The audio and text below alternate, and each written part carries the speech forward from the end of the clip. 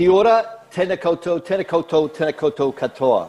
That's my Māori greeting. That's welcome to all and greeting to all that are here, present. And I say tēnā koutou, tēnā koutou, tēnā koutou 3 times because it's everyone present here. It is our family.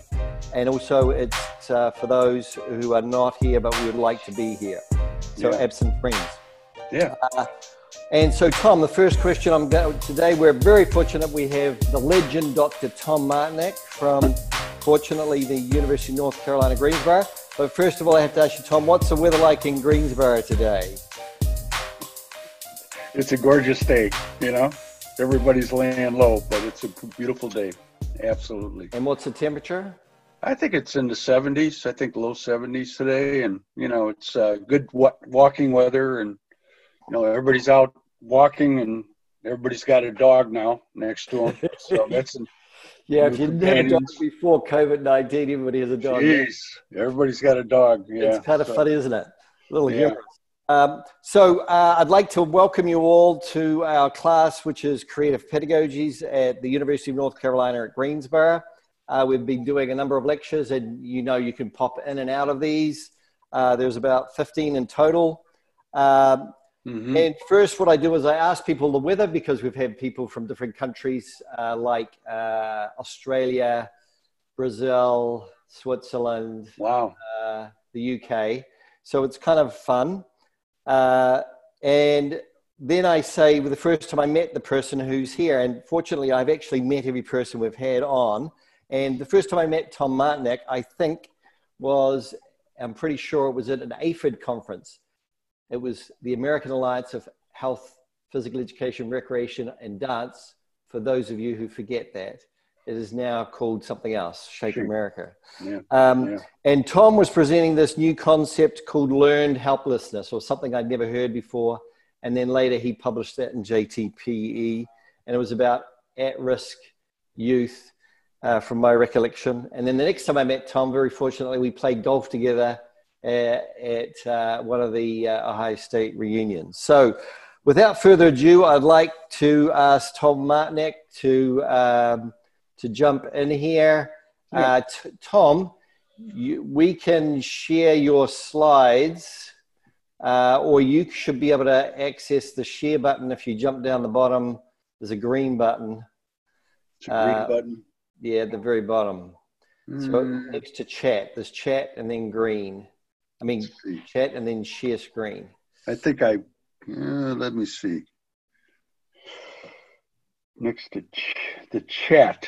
Yeah, of course, I'm colorblind when you say green. No worries. Oh, there's participant and then there's chat, and the next one should say share screen. All right, let's see. Hold on. As you click on that, you should be able to take control of the screen. I think I've got.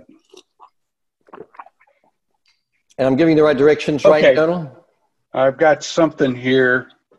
Let me see. Lost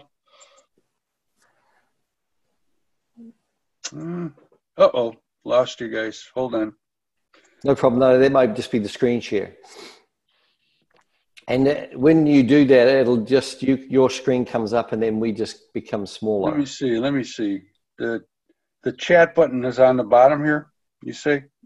Yeah, the next one beside the chat should be screen share, and it should have a little arrow on it. Let's see. And if you click on that.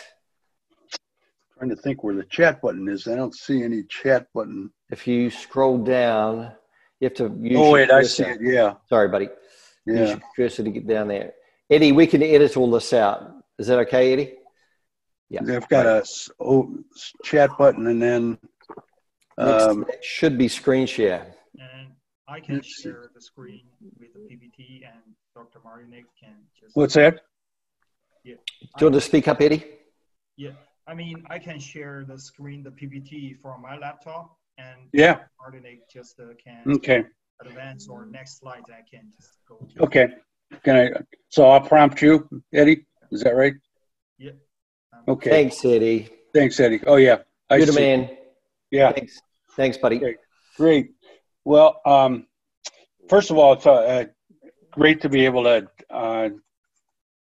join this class, and I know that Ben has always been excited about involving just a lot of different people in his classes and reaching out to international folk. And I think that's really nice. It's a real plus for our department. For those that have had me, and I think this is everyone here except for you, Jennifer, one of the things I always like to do is kind of give a little background about, you know, why I got involved with youth development and kind of a little kind of historical route to that. And one of the things that when I came to North Carolina, UNC Greensboro, I was really hired in teacher education and had done my doctorate at Boston University working with John Cheffers, who was a mentor of mine at that time, and got involved with a lot of different issues in South Boston, desegregating schools, and also working with a lot of at-risk youth at that time. But also it focused me on kind of the psychosocial areas of teaching. And so that was something that I brought along when I joined the UNCG family.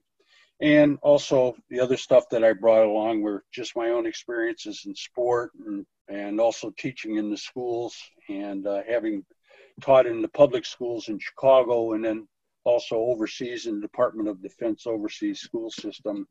I had those experiences to bring in and to kind of foster a kind of a pathway for me to help provide professional experiences for students who wanted to work into the public schools. And that's why I was hired here. And that gave me the opportunity to work with some really great faculty here. We had a set of faculty that were very dedicated to professional development. To be honest with you, at that time it was Department of Physical Education, but our biggest focus here in the School of Health, Physical Education, Recreation, and Dance was teacher education. That was the shining star. It was the cornerstone for our particular department. So that was the result of just having very committed faculty, and I was lucky to work with these faculty and to develop some great experiences of how to train teachers and to get them prepared to work in the schools. But as always, you, as a new professor, assistant professor, you're expected to be able to do research and to publish your research and get it out there. And based on the experiences that I had at Boston University working in after-school programs, I brought those experiences with me to start these programs out in the schools here in Greensboro. And so that was part of the effort that I put forth to be able to get my research program going, and was very interested, as I told you earlier, in the psychosocial aspects of teaching.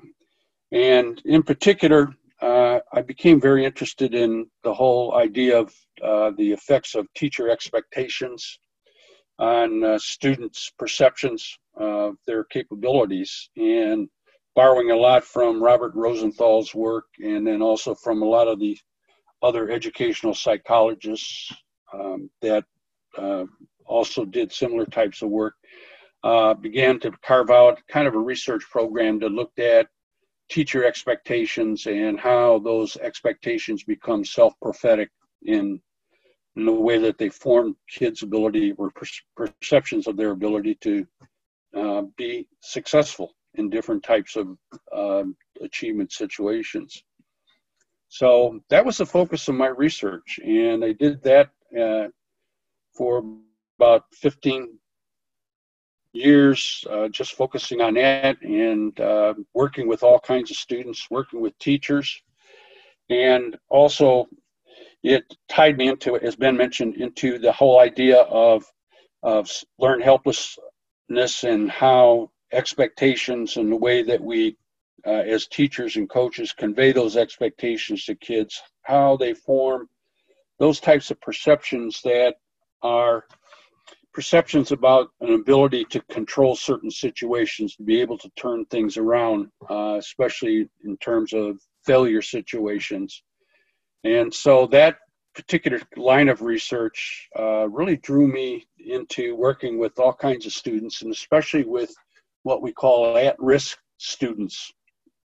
And what we mean by at-risk students at that time were students who were just really kind of falling through the cracks, students who just really had a real challenge in terms of staying on track academically and socially, just perceived that failure was a part of their life, and trying to turn those perceptions around with different types of physical activity interventions. And so some of that research that I was doing was really kind of connecting kids to certain types of experiences that hopefully could kind of drift into their perceptions of their capabilities, improving their sense of capability. So when I was doing that, I was publishing that, you know, like all good professors, to get tenure, and was presenting it. And that's probably one of the reasons that Ben and I met at the Zaford convention, but was able to get it out there and to really kind of leave kind of a footprint in terms of a personal footprint in terms of being someone that's interested in that particular area of research, that is learned helplessness. And in doing that work, I began to work with these at-risk kids, as I mentioned before, and it was just a population of kids that really kind of caught my attention in terms of just how their particular response to different types of experiences would vary, and it really varied according to the type of experiences they were having. And so just drew my attention to the idea that you could form certain experiences that kind of provide the opportunity for some success in some level, so that kids can move forward from that particular experience to the next level of success. And in doing that, I began to look for some kind of framework that would guide those types of experiences for me to plan them in. So as a result of that, met a fellow by the name of Don Hellison, who was doing work with at-risk kids at Portland State University. And Don and I met at actually an AFERD conference also, and we just kind of chit-chatted, and we was very interested in his work and with the kids that he was working with, and then also became enamored with the model that he had developed, teaching personal social responsibility model, which I'll talk about a little bit later. But it just really captured the essence of what I was trying to do with these kids. This model really provided a great framework for me to be able to plan experiences and to evaluate to a certain extent how these experiences are impacting kids, especially kids that saw failure as an inevitability, and trying to change that whole concept, that mindset around. So again, doing work with what we call at-risk populations, and started to run after-school programs using that model. And I ended up working with a principal from one of the public schools here in Greensboro, Hampton School, which was connected to where they were, the school was set in a, what we call a public housing area in Greensboro called Morningside Homes. And she wanted to see if I could run a program for the kids in her school that were really struggling, both behaviorally and also academically. And they were kids also that lived in that neighborhood, and they were kids that didn't have much to do after school. They had a lot of free time at that. And she wanted to really see a way in which we could displace that free time with some positive experiences, and in particular physical activity. So she asked if I would start a program there, and I said, sure. And started that program with the intent of doing the program at the school. And she said, well, if there's a possibility, can you do that program at the university campus? Because what she would like to see these kids do is get out of the neighborhood and to see a different environment. And so we were able to muster up a grant from the state was offering, and the grant paid for transportation to bring these kids over to our campus and to bring them back, and to also help support some of the instructional aspects of the program by supporting the graduate students. So anyway, we got that going, and that program, we called it Project Effort, and that program went pretty well the first year. You know, you always have little bumps in the road, but it was a good start, and we wanted to stay with that program again for the next year, and also to stay with the same kids if we could. And so with that intent in mind, we started that program the next year, and we had some of the same kids, and then we also added some on, and we continued over several years, and eventually it lapped over into a middle school program or junior high school program, hopefully hanging on to the same kids that we started with in the elementary school. And so we had a program both for elementary and middle school or junior high school kids. And then that eventually moved into the high school with what we call the Youth Leader Corps program, which I'll also talk about later on. But anyway, so it was kind of a building block approach. Each year we added on with the intent of kind of keeping these kids connected and hopefully steering them in the right direction, both in terms of their social efforts, but also academically to help keep them anchored in their academic experience at schools. So that was the start of it, and we kept that going. I think that particular program started in 1993, and so we still have it going, and it's been a program that has seen a lot of different kids come through, but it's also a program that has also been a kind of a passion for me in a sense that one, I always felt that you can make some kind of difference maybe with some of the kids. You don't always hit 100% on this, but it also provided an opportunity for bringing on my students, the graduate and undergraduate students, had an opportunity for them to work with those kids. And also there was a couple byproducts out of that effort. One was the idea of providing a professional development program, which we call community youth sport development. And we started that as an undergraduate program to parallel the teacher ed program, actually. We did that for about, it was about 10 years. And then we didn't get a lot of students. And so the university decided to take that program and make it into a minor. So we have that CYSD minor, but we also retained it as a master's program. And then also for students who are doing their PhD, we have that as a concentration as well. But anyway, so that's one product that came out of it. The other product that also came out of it was the idea of producing graduate students who want to go out and study youth development, and also to even start their own after-school program in some way. And so we've had that as a really nice byproduct where I have had some really great graduate students who have finished up in the program to go out at their own university and start after-school programs. So that is kind of a quick profile of where I'm at right now and where I've been. And it's as they say, a pathway that's I've kind of carved out with the intent of really kind of providing a more of a community engaged effort to help students who are at risk, and to at the same time really provide an opportunity for the university to have some kind of value to the community through this particular program.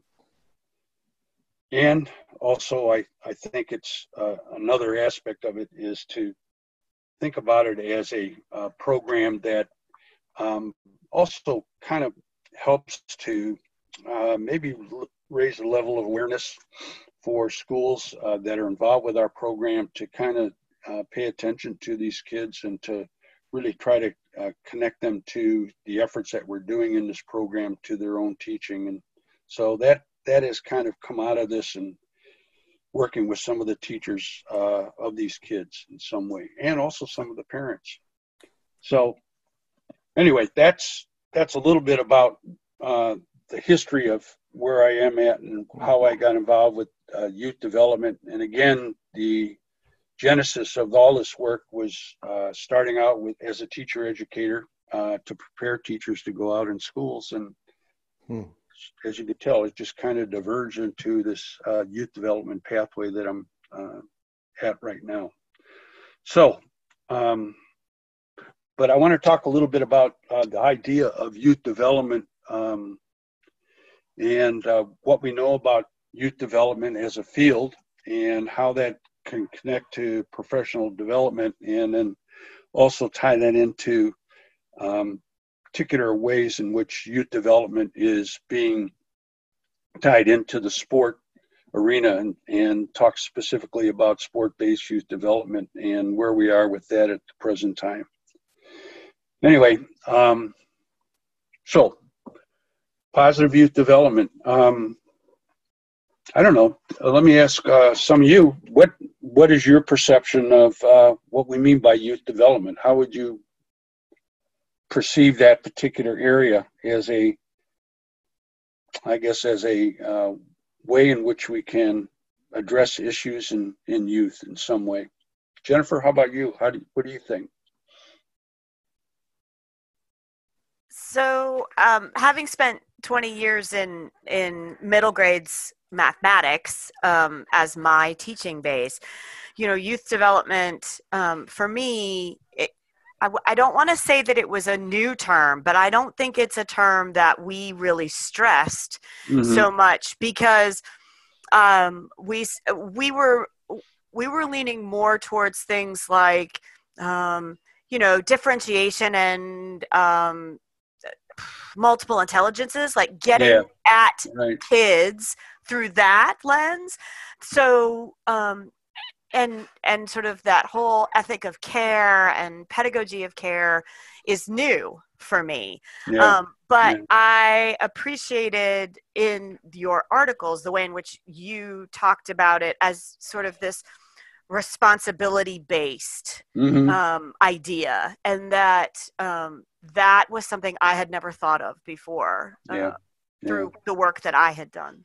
Yeah, it's an interesting shift, I think, with educators right now, because we're looking at some of the different aspects of youth development now that are starting to drift into the curriculum in schools. And one of its teaching responsibility, now it's social emotional learning. We've got restorative justice coming in. So you've got all those particular concepts now that have kind of been anchored in youth development field, I feel, and now are drifting into the schools, because the schools are really searching for how we can help kids, not just academically, but just keeping them anchored in being, socially competent and good citizens within the school. So, and you mentioned the ethic of care, Nell Noddings, her work is obviously, she's always felt that one of the things we are missing is that whole idea of how kids can care for each other, not only care for each other, but just care for the environment, and reaching out beyond that. So, but you brought up a good point. I think schools now are kind of searching for that.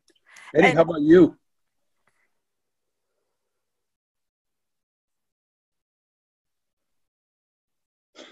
Yeah, sorry, I just click around and the screen doesn't look good, so I just mute myself.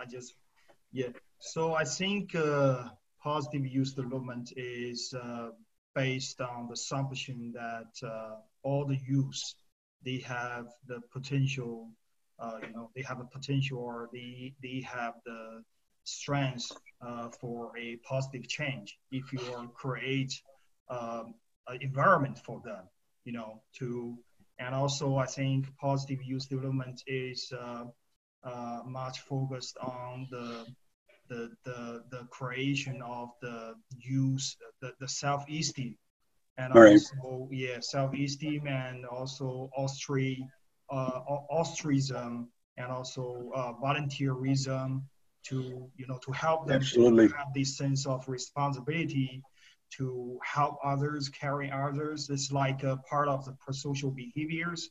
And also we want to try to encourage the kids to use these pro-social behaviors or responsibilities beyond their class. Use these skills in their community or at their homes. So it's like a development change of the youth life. Absolutely, yeah. And that's a big challenge too when we talk about youth work, is getting that application to be able to use that in their own lives. But it's because there's one of the things that we're finding is that kids get off track because of certain challenges that they have in their own lives, and a lot of times those challenges don't go away.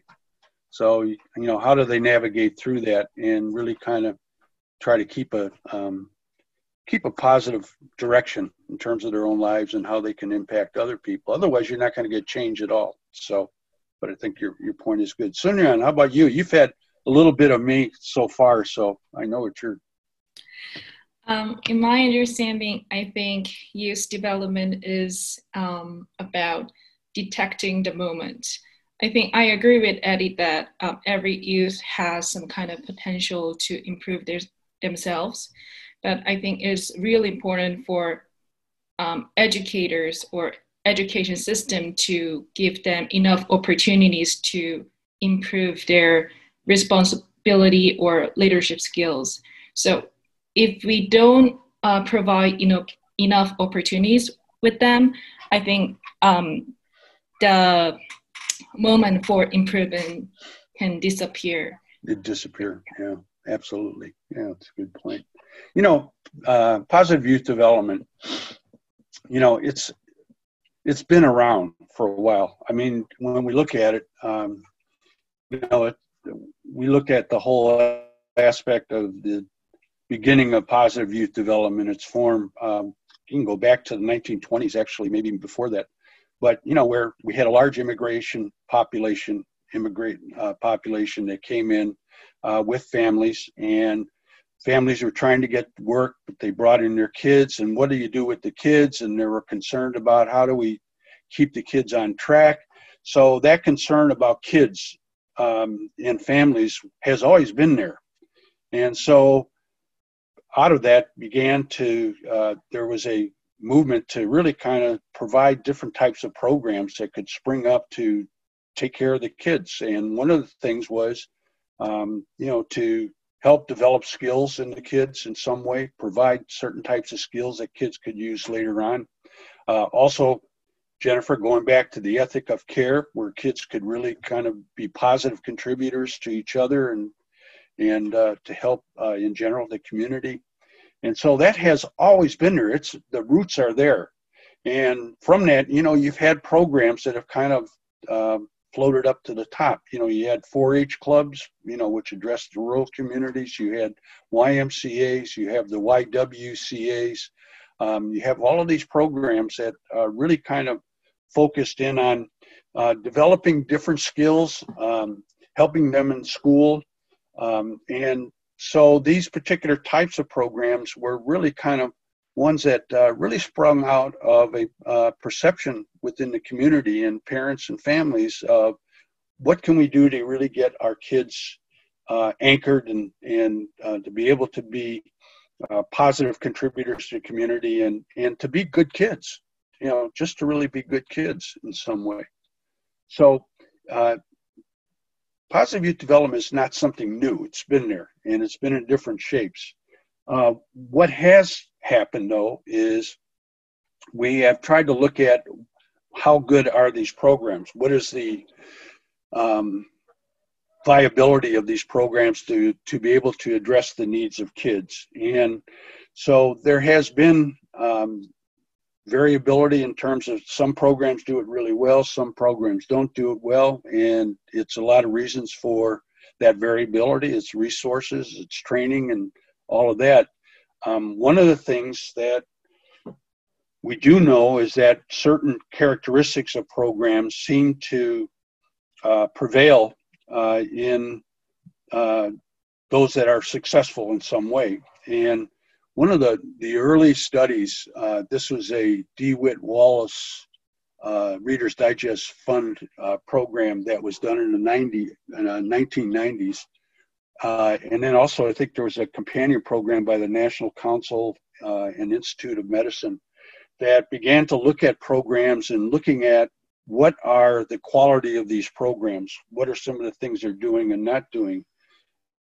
And they began to form kind of a profile of what these successful programs were.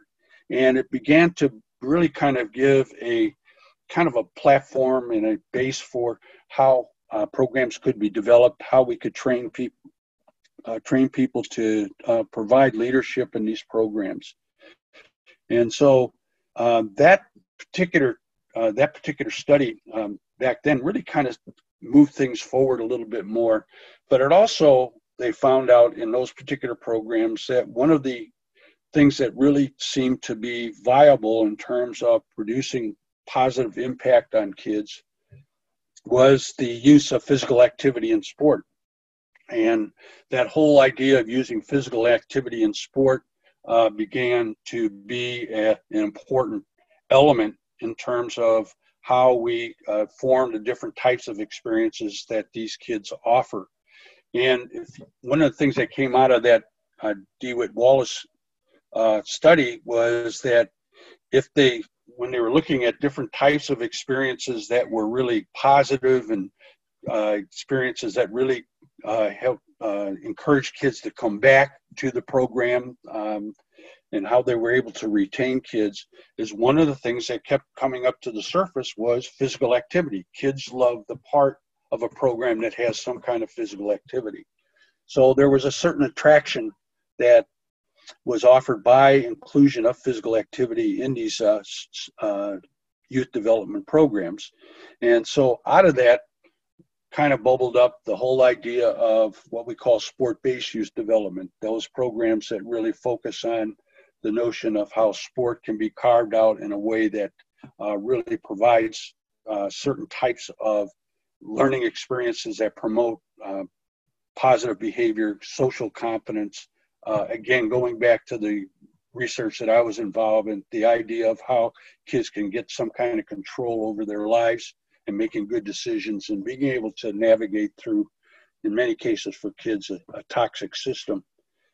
So why that takes place, I'm going to have you hit the first slide there, Eddie.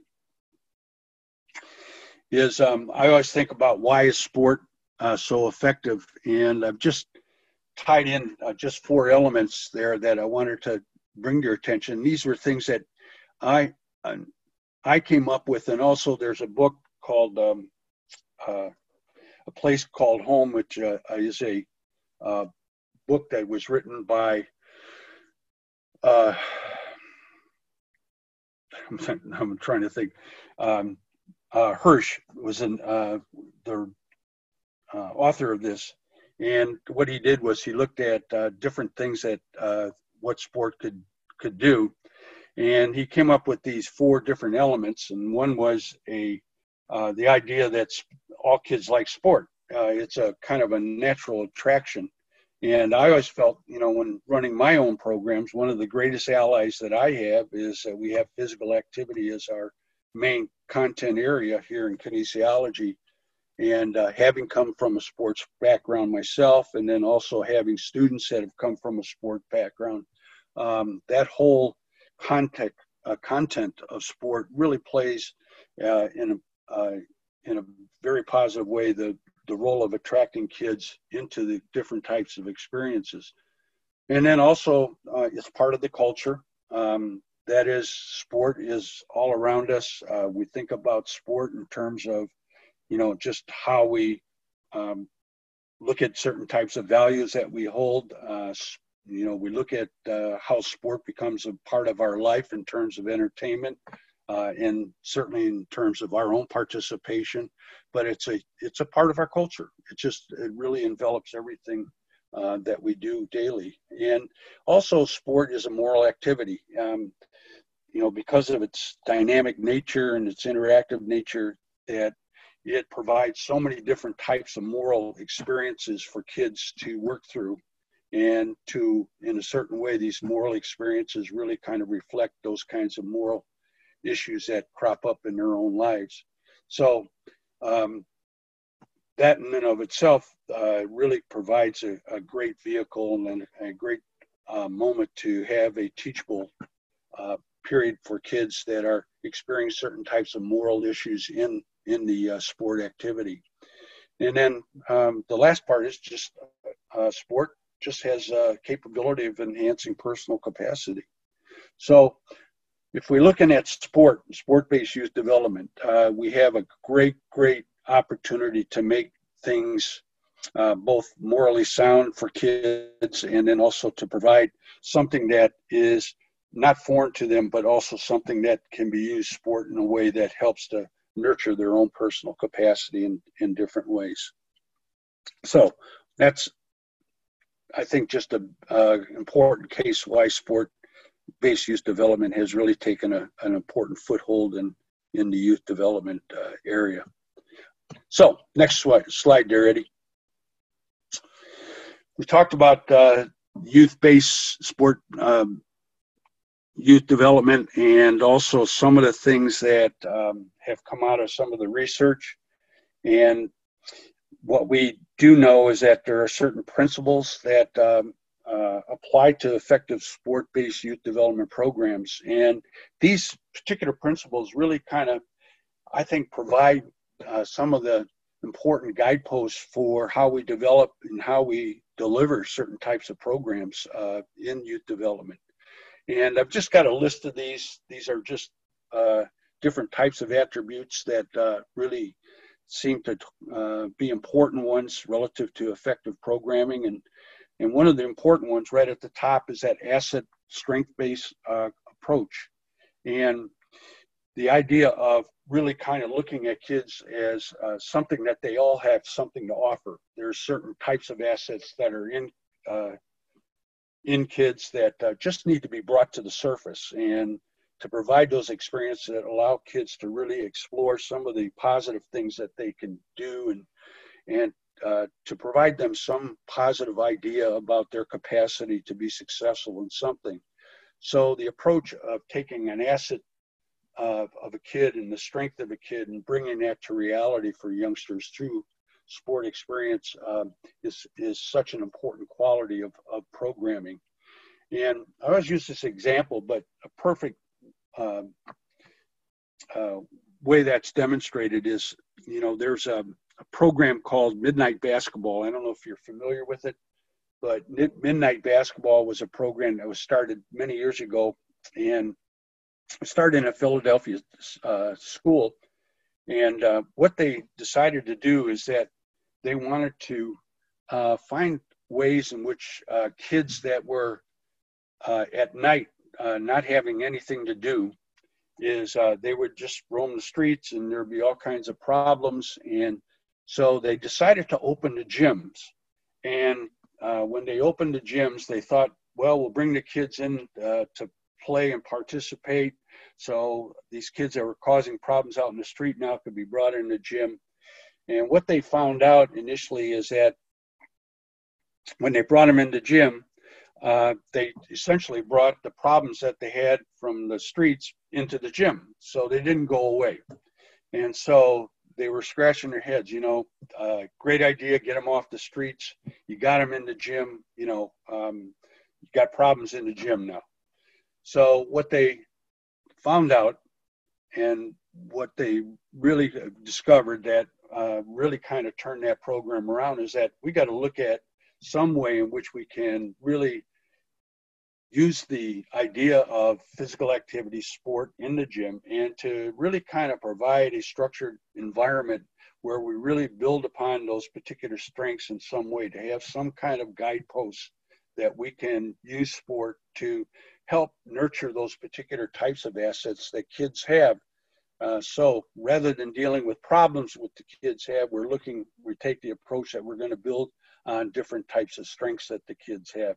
And with that approach, that turned the whole program around. Midnight Basketball was turned around 180 degrees, and it ended up being a very, very successful program with the idea of really focusing on what these kids could bring to the table in terms of their strengths. They're also the idea of empowerment, giving kids different opportunities to make decisions, to make sure they're physically and psychologically safe. So important. The idea that they, not only in terms of just physical safety, but also just emotional safety, that they could participate in some way. Failure wasn't an issue. Failure was just a starting point to become better at something. And they wanted to really kind of make sure that they could focus on the whole person. So anyway, those are 4 things. There's some other ones, I think, on another slide there, Eddie, if you hit it.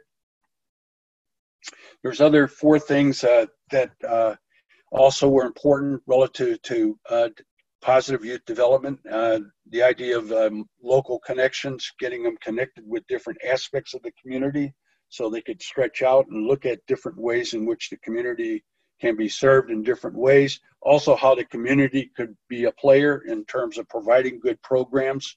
So tying in those types of resources, looking at the individuality of the youth.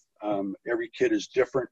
How you address those individual differences is so important.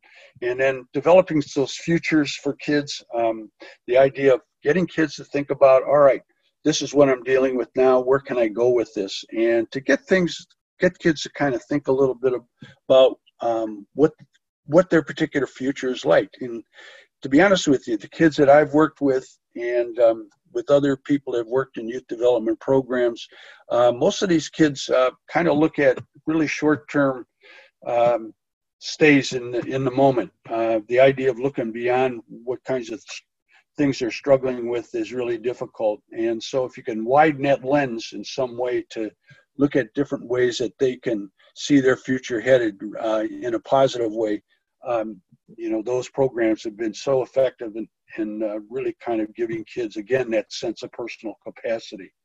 And then the last one I always think is so important and something to think about in terms of programming is who runs those programs. And those particular programs, if you look at not only the attractiveness of a sport, the physical activity itself, bringing in kids, but another big attractor is that person who kids feel that they can connect with and can address and be able to interact with them in a safe way.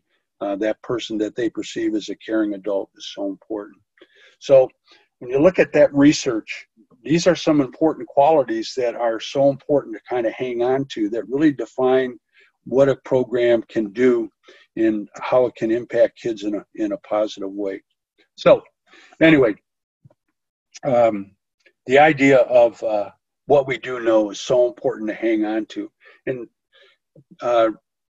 right now, as you look at after school program initiatives that are going on, they're beginning to even form some of these particular types of assessment tools now that are looking at programs and even thinking about credentialing programs to a certain degree to be able to give them some kind of certification in terms of and credentialing in terms of how they deliver an effective youth program.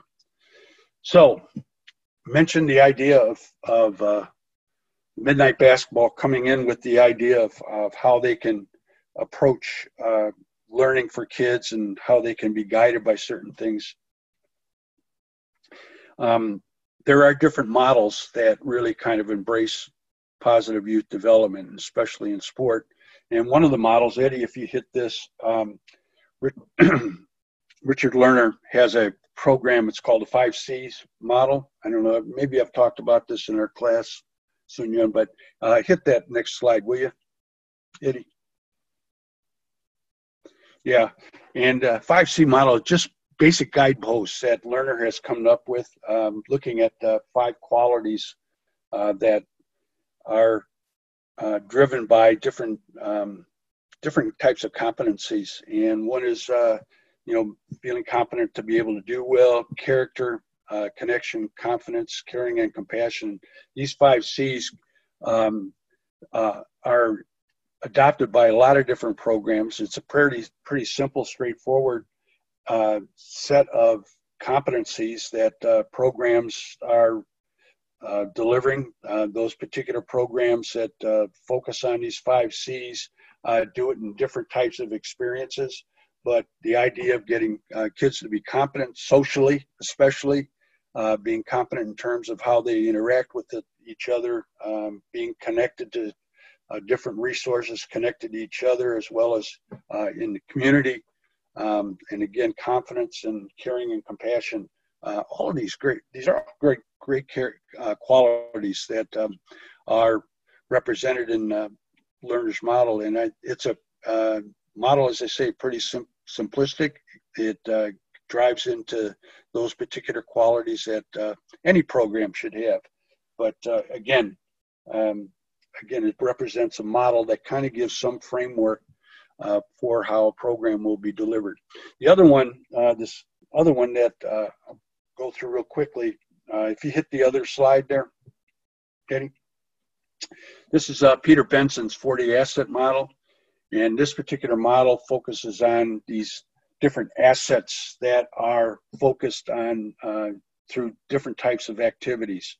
And there's what we call external assets, which are, as you can see, are support, empowerment, boundaries, expectations, constructive use of time.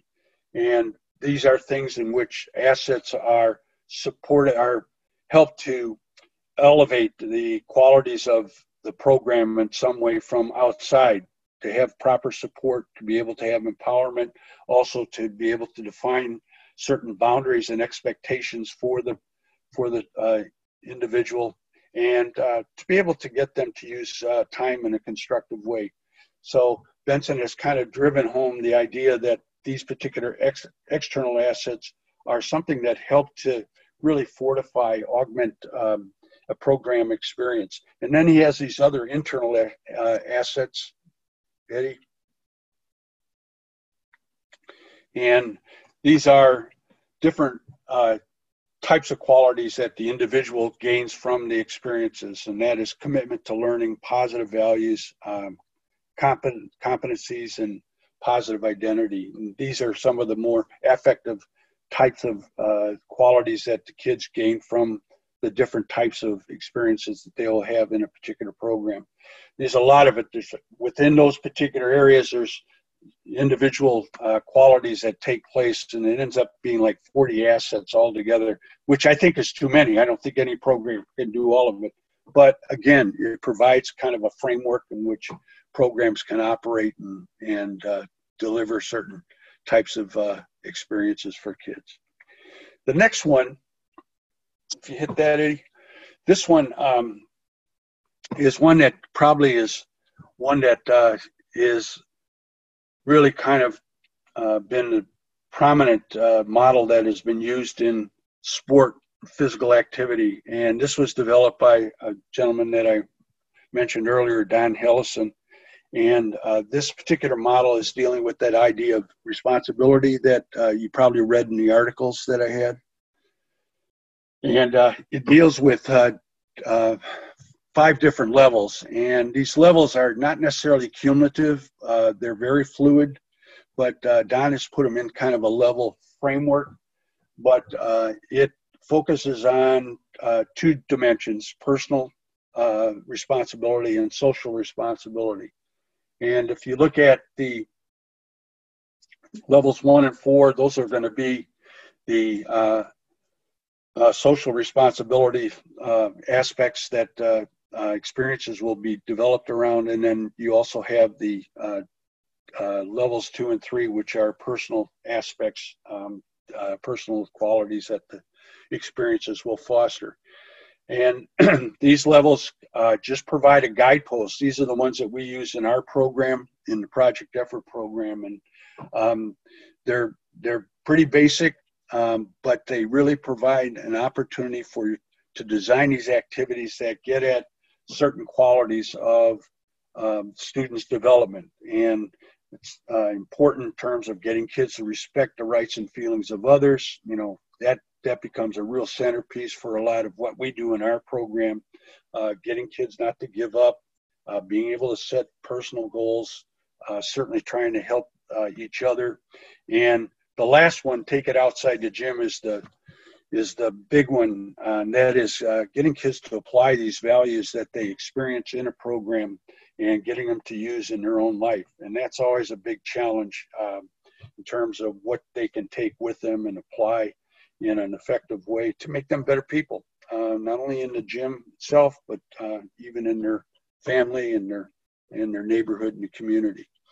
So those 5 goals are ones that Don has really kind of embraced, and so many others have used in their efforts to provide these responsibility programs.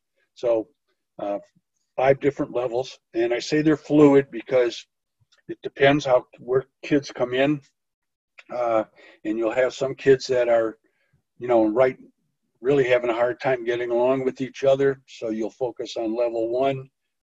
Kids tend to not really put forth their best effort. How do you get kids to really get past the first stage of just experience, but really trying to get better at something, getting kids to work on their own, all of that stuff. Kids come in at different points of that model. And that pretty much dictates the types of experiences that you're going to provide kids to really kind of move them along so that they develop and enhance those particular areas that might be challenging to them at one particular point in time. Working with our kids, one of the big ones is level 1, always getting kids to respect the rights and feelings of others. That's always been an issue. And getting kids to work together and effort. Those probably 2 levels are ones that we work a lot on, but it's so important. I always feel like respect and rights and feelings of others are so important. Otherwise, the other ones just are really hard to get at. So how do you do that? Well, there's certain strategies. To give you an idea of how a program goes, when we do our program, the kids, when they come in, usually come in and we kind of work with the kids for a little bit, just get to know them. We try to develop some element of relationships with the kids, and then we'll have a group meeting with them and to just talk about different things that we want to work on for that day, which will be relative to these, one of these or 2 of these particular levels. And then we'll go out and they become involved with a physical activity that focuses on these levels. And then we'll do a little reflection afterward. We bring them in, talk about how they do as a group, talk about how they did individually, and to really kind of get an idea of where they are in terms of being personally and socially responsible. But the whole idea of focusing on these is really determined by certain types of strategies that we use. And Eddie, would you hit the next one for me? Yeah, these are the basic strategies that we really kind of grow on. One is being relational with the kids, trying to impact the kids in a positive way. Getting to connect with the kids is really critical. And gradual empowerment also is the idea of getting kids to be able to make good choices, also to be able to hear their voice in some way. There may be certain things that they want to do differently. You know, their particular voice is really important, and it's important for you as a director or for a teacher is to be authentic in the way you listen to them, also to respond to it. So, but empowerment really becomes a centerpiece to a lot of the things that we do, is giving kids choices and voices.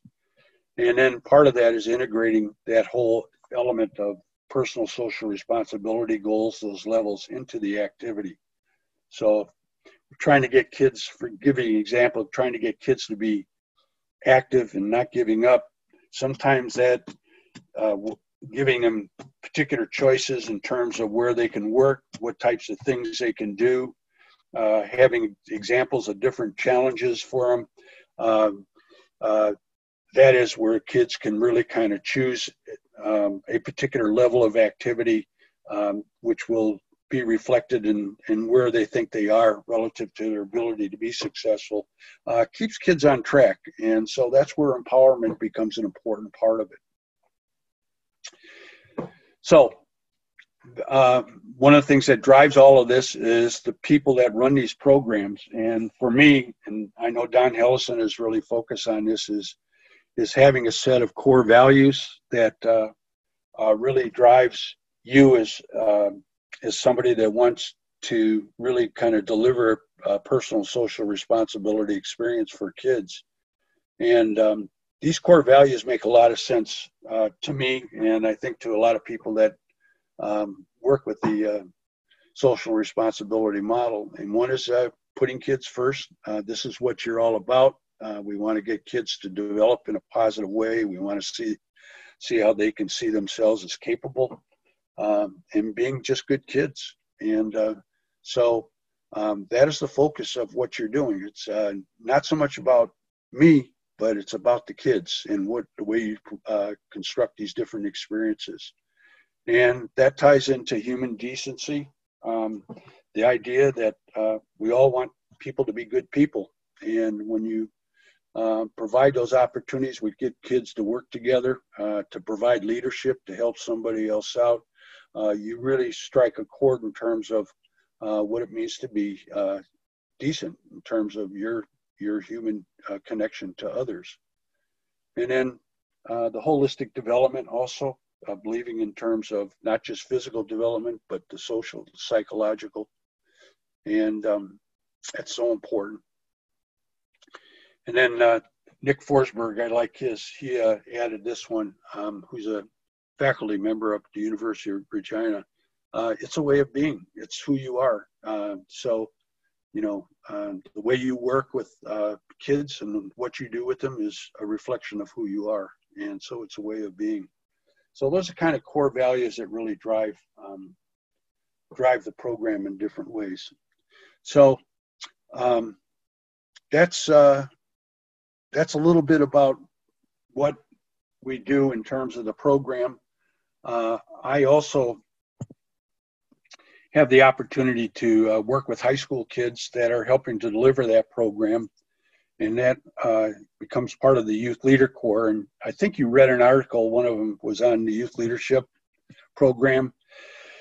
And that particular program really is a program that kind of takes the responsibility model to another level, giving kids responsible to teach others the particular responsibility goals to younger kids and to provide that experience in a way that will let them take away those values in their own lives. And so in doing that, we have a high school program called the Youth Leader Corps. And that particular Youth Leader Corps, as I say, are high school kids that have worked with me for years. And they provide that responsibility learning experience for younger kids that come into the gym. So I don't know, give me the next slide. I'll just kind of give you a quick shot of that.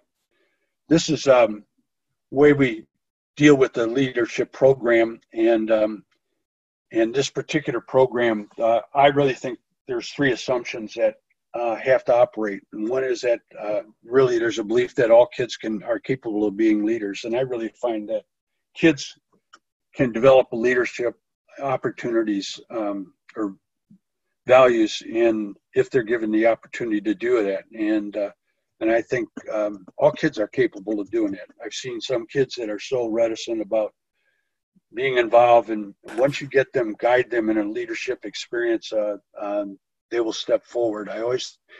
Some will step forward more than others, but I find most kids, if not all the kids, are really capable of taking on that leadership responsibility. And they need guidance from us. I think that's important. And I also believe, this is going back to my own research and Rosenthal's research, is kids will rise to a level of expectation. And I feel that I expect all kids to be able to be a leader in some way, and to be able to be effective. And I hope that expectation is communicated. I think it is, in a way that those kids will rise to the level of the expectation that I have for them. So those are the assumptions that operate for that program.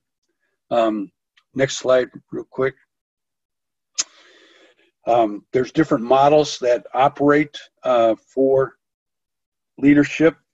This is one that we kind of extend onto. It's Van Linden-Furtman's model, and it just looks at different aspects of leadership, youth leadership. They focus on the idea of awareness, of getting kids to be aware of what leadership means and how it's defined in different ways. And I think this is really important for what we do. It's getting kids to have the experience of being a leader, to interact with others, to be able to be socially competent, to be able to help others out, so important, and to really get good at it, and to be able to master the leadership role in some way. And this particular model is pretty useful, I think, in terms of just kind of how you might envision kids to be able to be effective leaders in some way. So I've kind of, not intentionally, but I've kind of been aware of these particular types of aspects of leadership development. You hit the other one there, Eddie. And then we have different steps of leadership that we have used, kind of expanding on Furtman's model. We look at different steps in which kids can be leaders. One is they learn to take responsibility, be a leader, and that kind of goes into the awareness part. Leadership awareness, so important. What does it mean to be a leader? Getting ideas about how they can have experience of leading. And what we'll do is cross-age leadership, having those kids come in and to be able to work with these young kids. We do this every Friday. We have our high school kids provide this personal social responsibility experience with younger kids that come in from different communities within Greensboro. These are communities that are underserved communities. Most of the kids come in from public housing areas, and our high school kids that come from high school and then also the middle college here on campus plan and deliver these particular experiences to these kids to teach them personal social responsibility. So this cross-age leadership is a really important step forward, and hopefully they see themselves as true leaders. They become self-actualized in terms of their leadership ability. So I'm going to stop there. Mr. Dyson, and I want to ask just a group real quick, if I can, just in terms of your thoughts about, kids in general. I mentioned the assumption that all kids can become leaders and responsible people, responsible leaders. Give me your sense of whether you think that's too far-fetched, or do you think that is reality that can be done? First of all, Tom, I'd like to thank you for your presentation, and we really appreciate your time. I'd agree with you that kids can become responsible, and I've worked with kids in elementary schools from grade 2 on. Yeah. So I think I would support that notion, and I think kids can be responsible and take leadership and do a lot of this work that you propose way earlier than many people might think they can. And I'll leave it over to the students to make comments now. Yeah.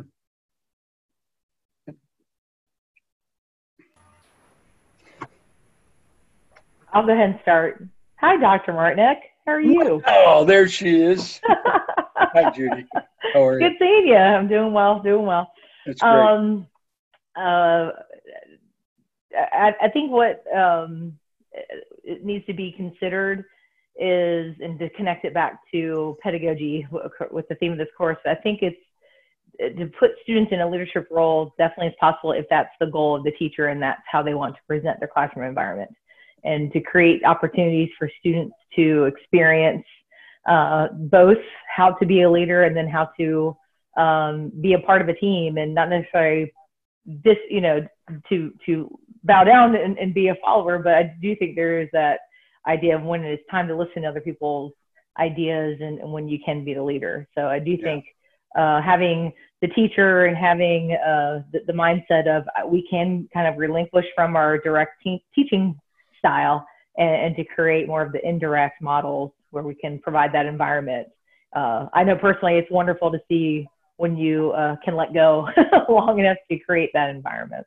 Yeah, and I want to go back that it does take some guidance too. And, it's just not throwing them out there, but guidance is important, but also tied to that guidance is that level of expectation that you have that they can do it. And I think that is a really important ally to have if you want kids to be able to acquire that particular mindset, how they can help others. But guidance is critical. Yeah, absolutely.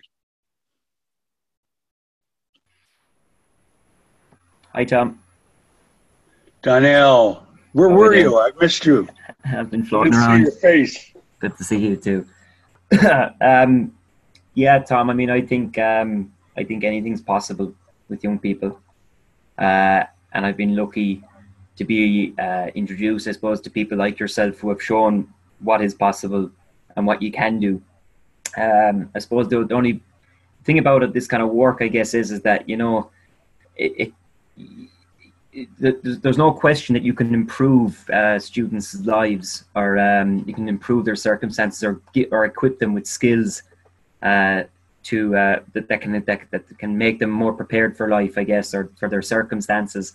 But I suppose the nature of the work itself is kind of tragic in many ways too. Is that for everyone you help, there's maybe one that gets away as well.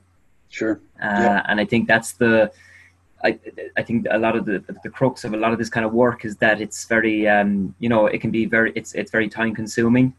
It requires a lot of energy. And like I said, for every one student you can equip with these skills, maybe there might be another student that doesn't. And, that's the kind of nature of the work, I think, Yeah. And as I say, you're not going to bat 1,000 on this. It's impossible. And, and I've had kids, it's, for those that are all taught, you have some kids that just really respond and they respond well in a program. And I want to go back to that idea of applying it outside the gym. They do well in the program, but in life, they just, it's a big challenge. I'll give you a good example. And this is a kid that I've worked with even today. And this guy, I've worked with him since third grade all the way up to high school. And he never finished high school, but when he worked with the kids here, he was so on as far as just meeting the kids at the door, understanding where they were, knowing how to push, knowing how to step back. I mean, he just got it. But, once he left, it was his challenge in life was just tough. And he's one of these kids that just couldn't navigate, couldn't take it beyond what we did here for some reason. And as a result, we just lost him. I mean, he ended up doing, ended up incarcerated. He got incarcerated a couple times, and, we stayed in touch. But I tell you, if I had to, I think I might have mentioned he's one of the kids I profiled in that article, and he was just a great kid. But that's the tough part about working with kids, is that you can catch some and they'll do great, and sometimes they'll flourish even outside of the program, and then you'll have kids that just do well in the program and don't do well, and then you have some kids that don't do well in the program. I mean, it covers the whole gamut of different things. But you got to go in with the belief that it's there somewhere. And, you know, hopefully you're able to, you know, strike it rich, you know, with a couple of kids, and, you know, they're able to go forward. Yeah, but I think, right, Tom. Yeah, no, and again, I didn't mean, I'm not trying to take it down. I could present that tragic nature of it, but I think, you know, you asked earlier what we think of when we think of youth development, and oftentimes I know, like, when I've heard it or when I think about it, it's like, oh, well, that's something that doesn't happen. And, you know, it's almost a taken for granted thing that this is taught in schools, or that youth development is a primary focus. Yeah. In subjects in schools, and it's not. We find so too often that it's not. Yeah. And then, that's right. You know, you're suddenly, you know, you're on the back foot, because these youth development programs are specifically designed because there's nowhere else that these skills can be taught, or that they can get access or the experience that allows them to try and develop these skills, you know? That's right. Yeah. Yeah.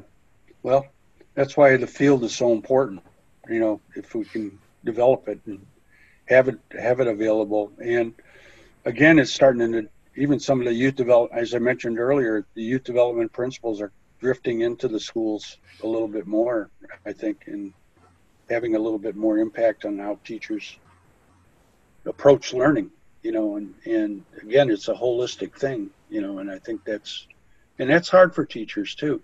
I mean, in a lot of ways, because, you know, they're expected to do certain things. And so, you know, it kind of confines, you know, your ability to reach out, you know, in an effective way.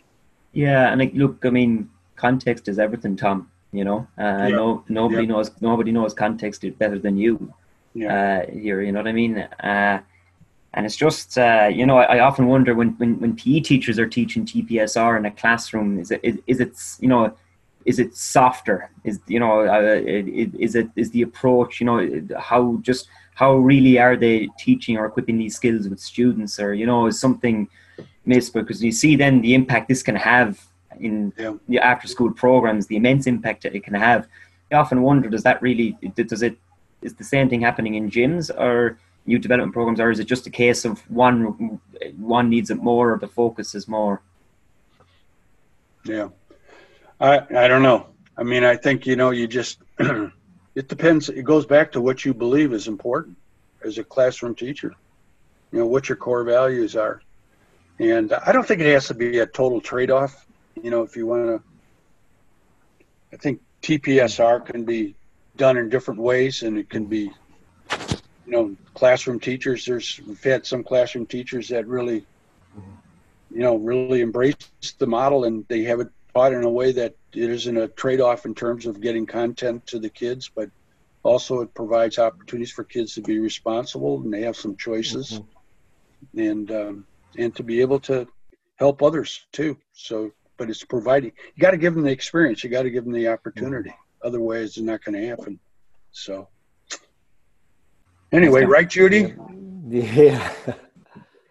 Yeah, Judy knows about that because Judy's a big teacher. Hey, Tom, could you just answer some of that question related to that, though?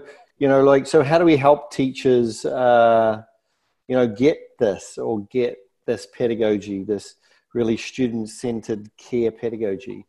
Where have you found, well, what things do you think have helped them with continuing professional development ideas? Well, I think giving them an opportunity to know about it, you know, just where they can get it, and how they can know what the model is, and then also to guide them in some way to be able to see how that can be integrated into the regular learning. And again, you can give it to them, but there also has to be a belief by the teacher that this is important for them to be able to, the kids to be able to gain from the experience. One of the things that we did, Ben, in our early work with the elementary school when we first started, is that we used to go into the classrooms. The teachers, we had a pretty good open door with them. But we used to go into the classrooms, and they would let us teach a lesson using the TPSR model in their class, so they understood what it was about. And then also we brought them into this campus to learn about what we were doing in the program, so that they had some idea what was the purpose of the program, and to know a little bit about the spirit of the TPSR model, and also to talk about how that particular model can be applied in their own teaching. And, you know, for some teachers it worked out great. You know, they took it with them, and some, you know, it was just really tough to accept. So, but that's the nature of the beast, I guess, you know. Right. So, yeah. Sure. But I think it's again, going back to where we are right now. You've got, as I say, social emotional learning is such a big thing right now, and teachers are, you know, supposed to focus on that. Well, what is it? Well, you know, if you want to look at TPSR, which is a great vehicle which touches upon the particular concepts of social emotional learning, so much is connected to that. You know, you have that particular framework to really help in terms of maybe helping teachers realize how it can be done in some way. So we had Paul Wright a couple of weeks ago, Tom, and Paul did a study. I was involved with a study in Spain with Escarty, isn't it? Escarty and Lopez Goy. Yeah. Is that the correct pronunciation? Yeah, Escarty. Yeah, and just like, you know, they actually looked at TPSR across a whole school outside of PE and in other subjects as well too. And, you know, they found the same things, that, like, you know, the pedagogical approaches that they were using, the TPSR philosophy or the elements, I suppose, were equally as applicable in other subjects, and actually had, you know, we're doing the same thing in other subjects for teachers as well too, you know, which is exciting, I suppose, and encouraging. Like, you know, it's important not to just maybe silo it in physical education as well too, because it's clear that this approach, having originated in physical education and being particularly powerful through the concept of play or physical activity or sport, can also be done as well, you know, in other avenues, you know. Yeah, absolutely. Well, everybody has their own way of interpreting it too, you know, and so, you know, but one thing that Paul's been able to do, you know, he's big on assessment and how to evaluate TPSR, and looking at, especially one of the things is looking at fidelity of the model and how it's being implemented. And so the fidelity is so important, because you can have TPSR, you can use the model and say you're using it, and then you look at, are you giving kids choices? Are you giving kids voices? Are you providing opportunities for kids to help somebody? Are you giving kids the opportunity to work as a team? And, you know, if it's not happening, then you kind of question whether the spirit of the TPS model is there in some way. And so Paul's been able to assess that in some way. And he's found that, you know, he's found teachers that say, yeah, I'm using the TPSR model, but he finds out when he observes and assesses it that there's a lot of these things missing. And so it's not an add-on. You know, you don't do one thing and then say, now, how did we use this? And I have trouble with that with our high school kids. You know, I want to teach leadership to kids. I'm a focus on leadership. Well, if you look at their lesson, there isn't one opportunity that the kids have allowed them to work with each other or to help somebody else out in some way. And so they get the kids in a circle and they say, all right, give me an example of how you use leadership today. Well, there was no example because they didn't give an opportunity for it. So the integration of it, the idea of how you get those particular responsibility goals and values integrated into the lesson is part of the pedagogy that's so important.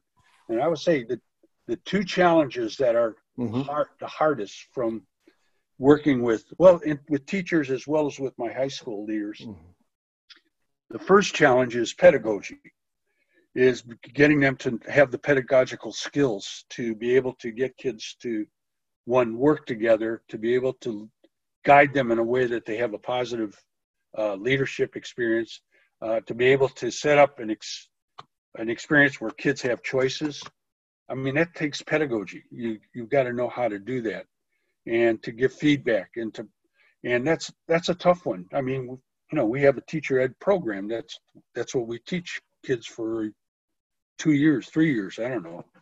How long does it take, Judy? 2 or 3 years. But anyway, longer than that, I think. But pedagogy is a big factor, and it's how you can integrate these values is really important. So, right. And getting that, and then the second, I think the other challenge, I'll go back to this, is getting kids to apply it in their own lives and not just to school. That's the biggest challenge I find. So, you want the bottom line. Robert Coles, I don't know if you're familiar with his work, but he always talks about the biggest thing we need to do is to create good people. Simple as that, good people. And so if we can create good people, we've done our job, or at least planted the seeds of what it means to be good to each other and compassionate in some way. And, I say physical activity, sport, it's a perfect vehicle to be able to provide that opportunity. And we should exploit that opportunity in all ways. And one way you can do it is to have some kind of framework. And the TPSR framework is something that works well for us. Yeah. Well, Tom, okay. Thank you so much for your time. And you're leaving us with two very, very important pedagogical skills that we're going to remember and keep focusing on to help us understand this creative pedagogy that you've been involved with for many years. So we'd just like to thank you, and I'm sure everyone would like to thank you in appropriate manner. Let's give them a hand. Thank you. Thank you. You got a good group. You got a good group there, Ben. Yeah, it's not hard. I told you it wouldn't be hard, and I really appreciate your time, and all these students do too. So thank you so much. And, thanks, gang. All the best to you. Get off now. Yeah. And hope you guys get through all this craziness here. And move forward. So we'll see what happens. Yeah. Tom, you take good care. Yeah, okay, you too, gang. All right, take care. Cheers, Tom. Yeah. Take care of yourselves, take care of your families and your friends. You too. Cheers, guys. You too. Yeah. Good night, everybody. Bye. Here's y'all.